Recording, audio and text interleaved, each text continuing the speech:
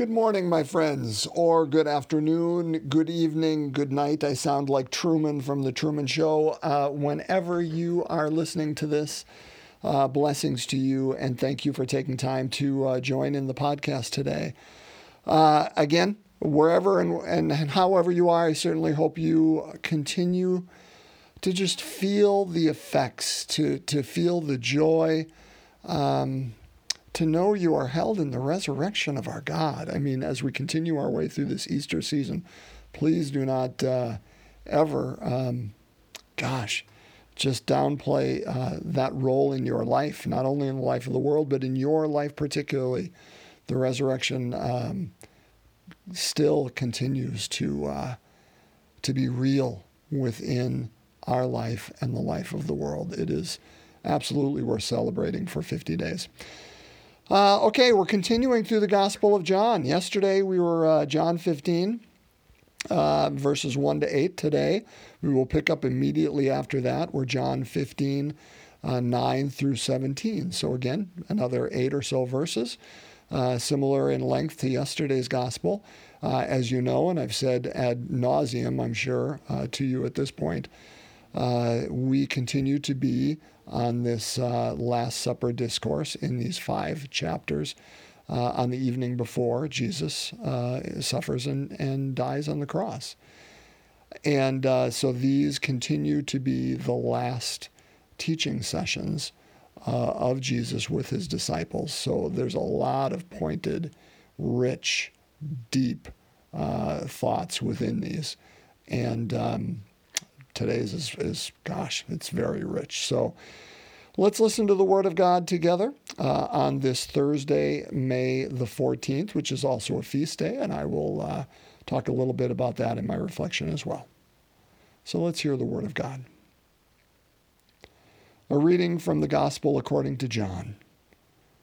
Jesus said to his disciples, "As the Father loves me, so I also love you. Remain in my love.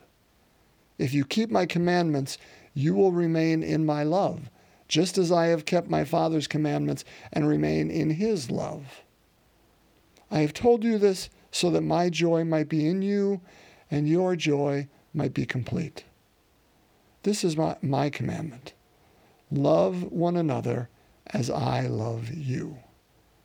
No one has greater love than this, to lay down one's life for one's friends.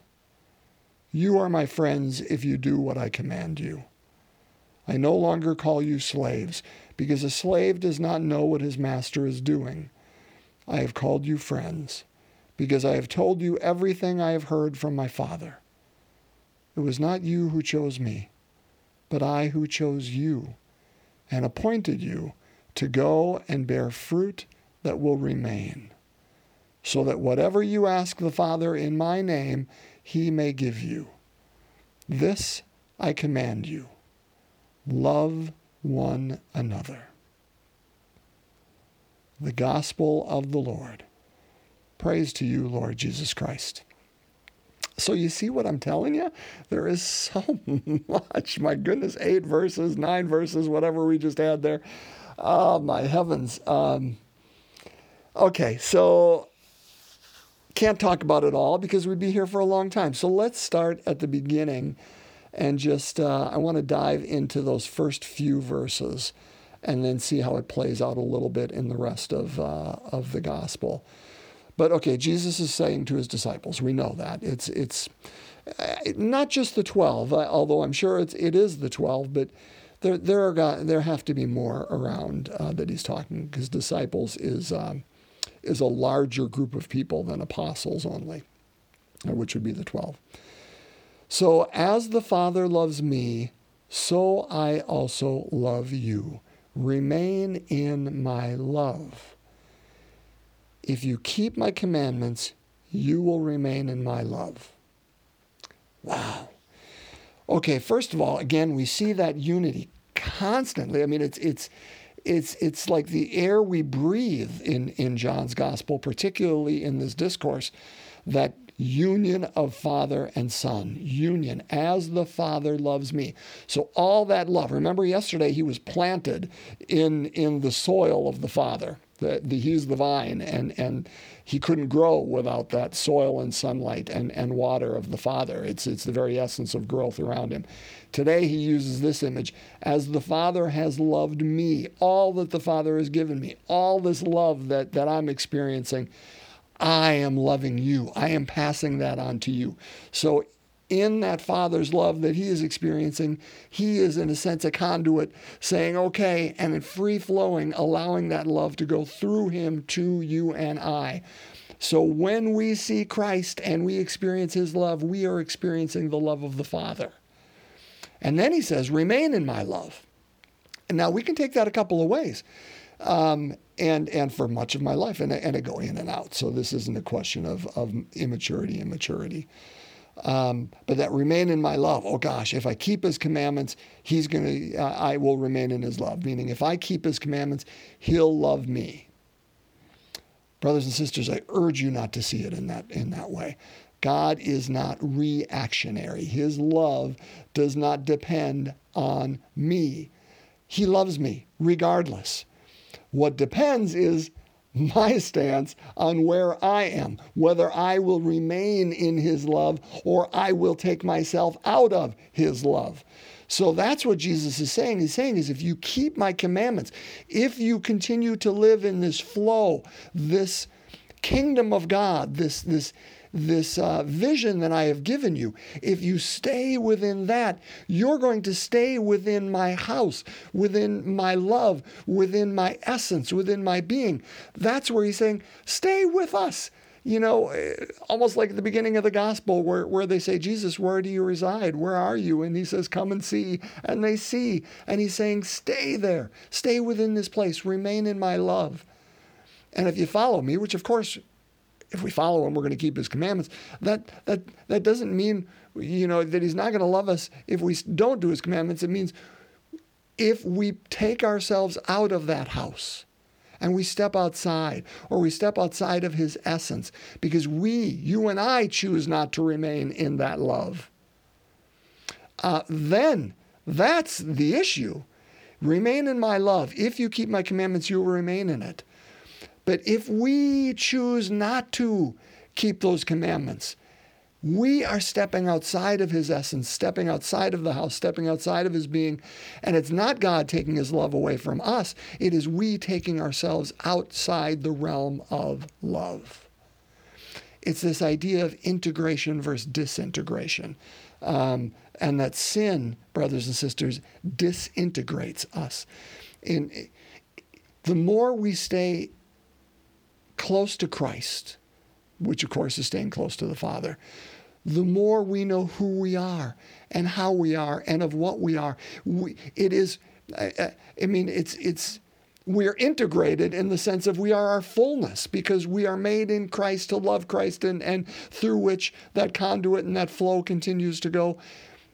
And we are integrated into that union. We remain in that love.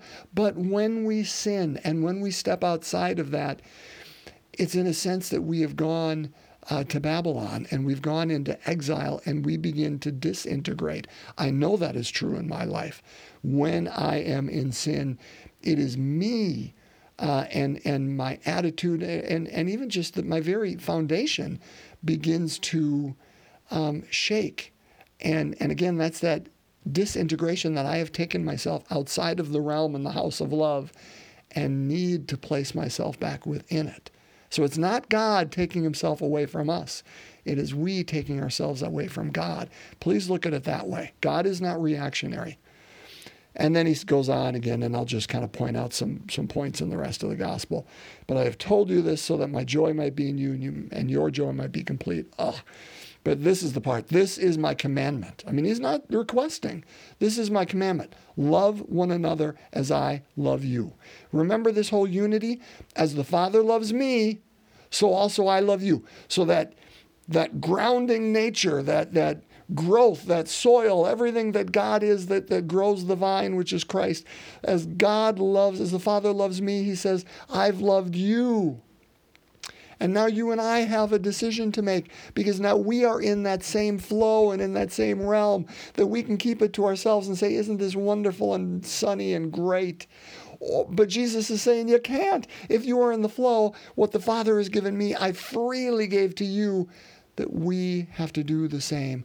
We have to freely give that love to others. And is that love mere sentiment? No.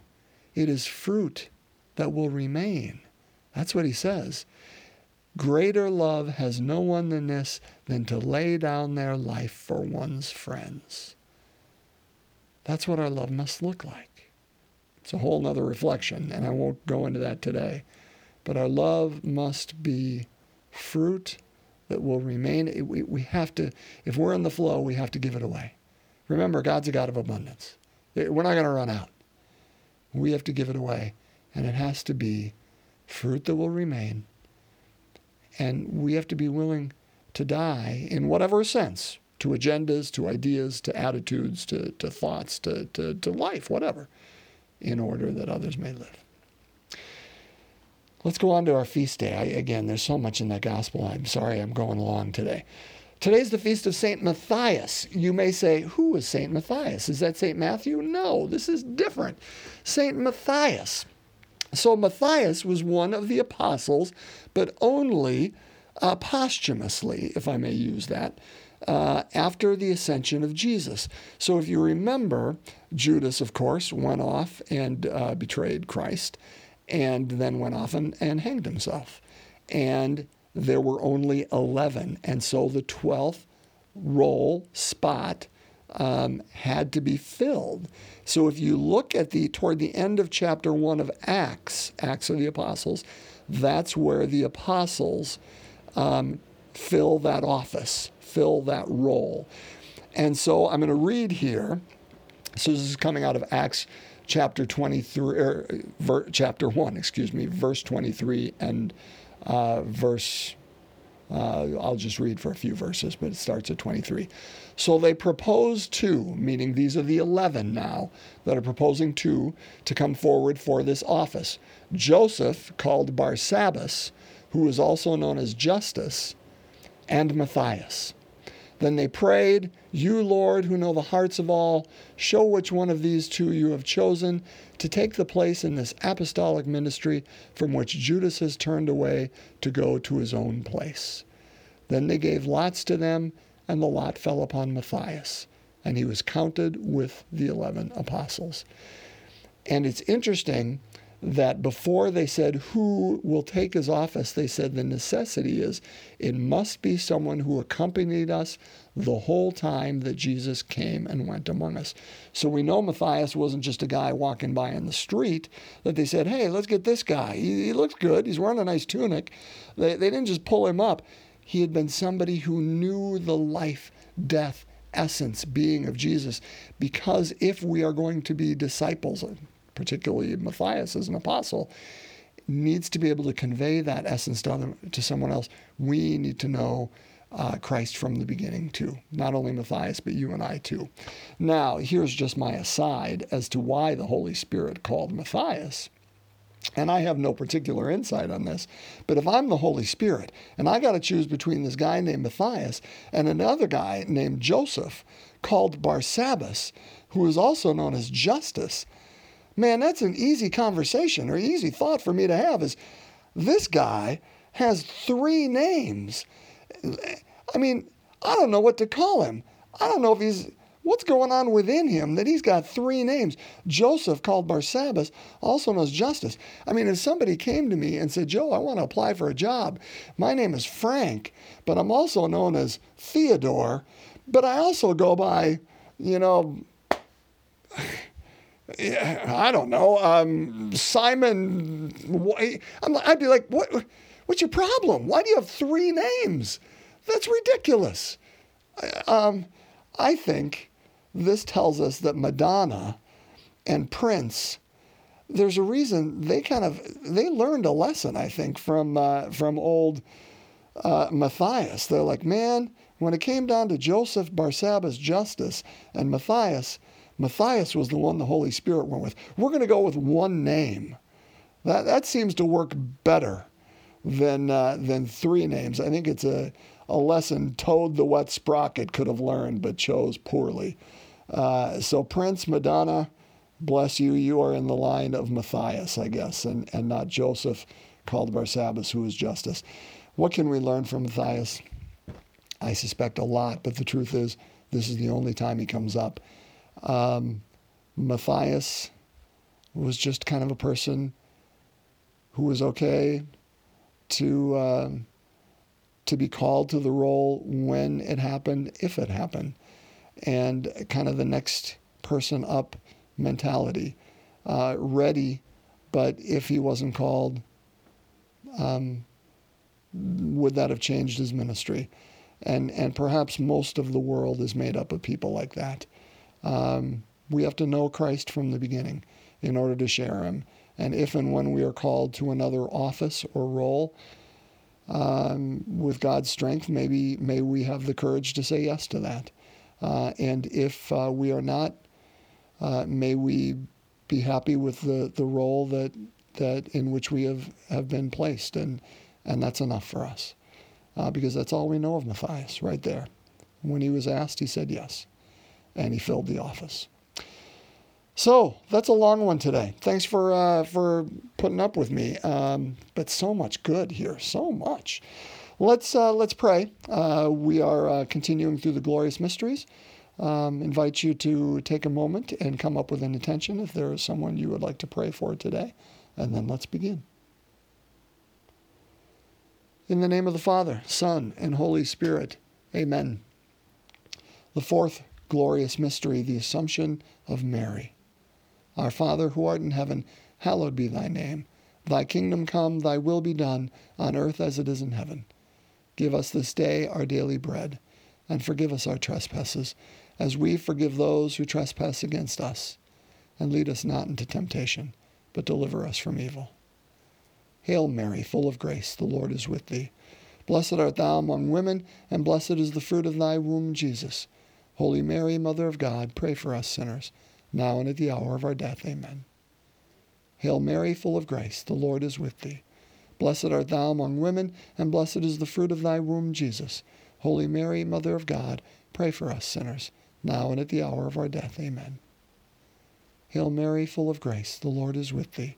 Blessed art thou among women, and blessed is the fruit of thy womb, Jesus. Holy Mary, Mother of God, pray for us sinners, now and at the hour of our death. Amen. Hail Mary, full of grace, the Lord is with thee. Blessed art thou among women, and blessed is the fruit of thy womb, Jesus.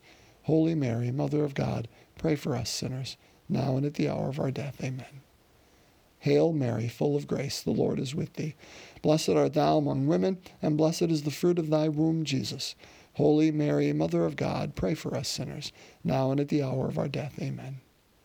Hail Mary, full of grace, the Lord is with thee.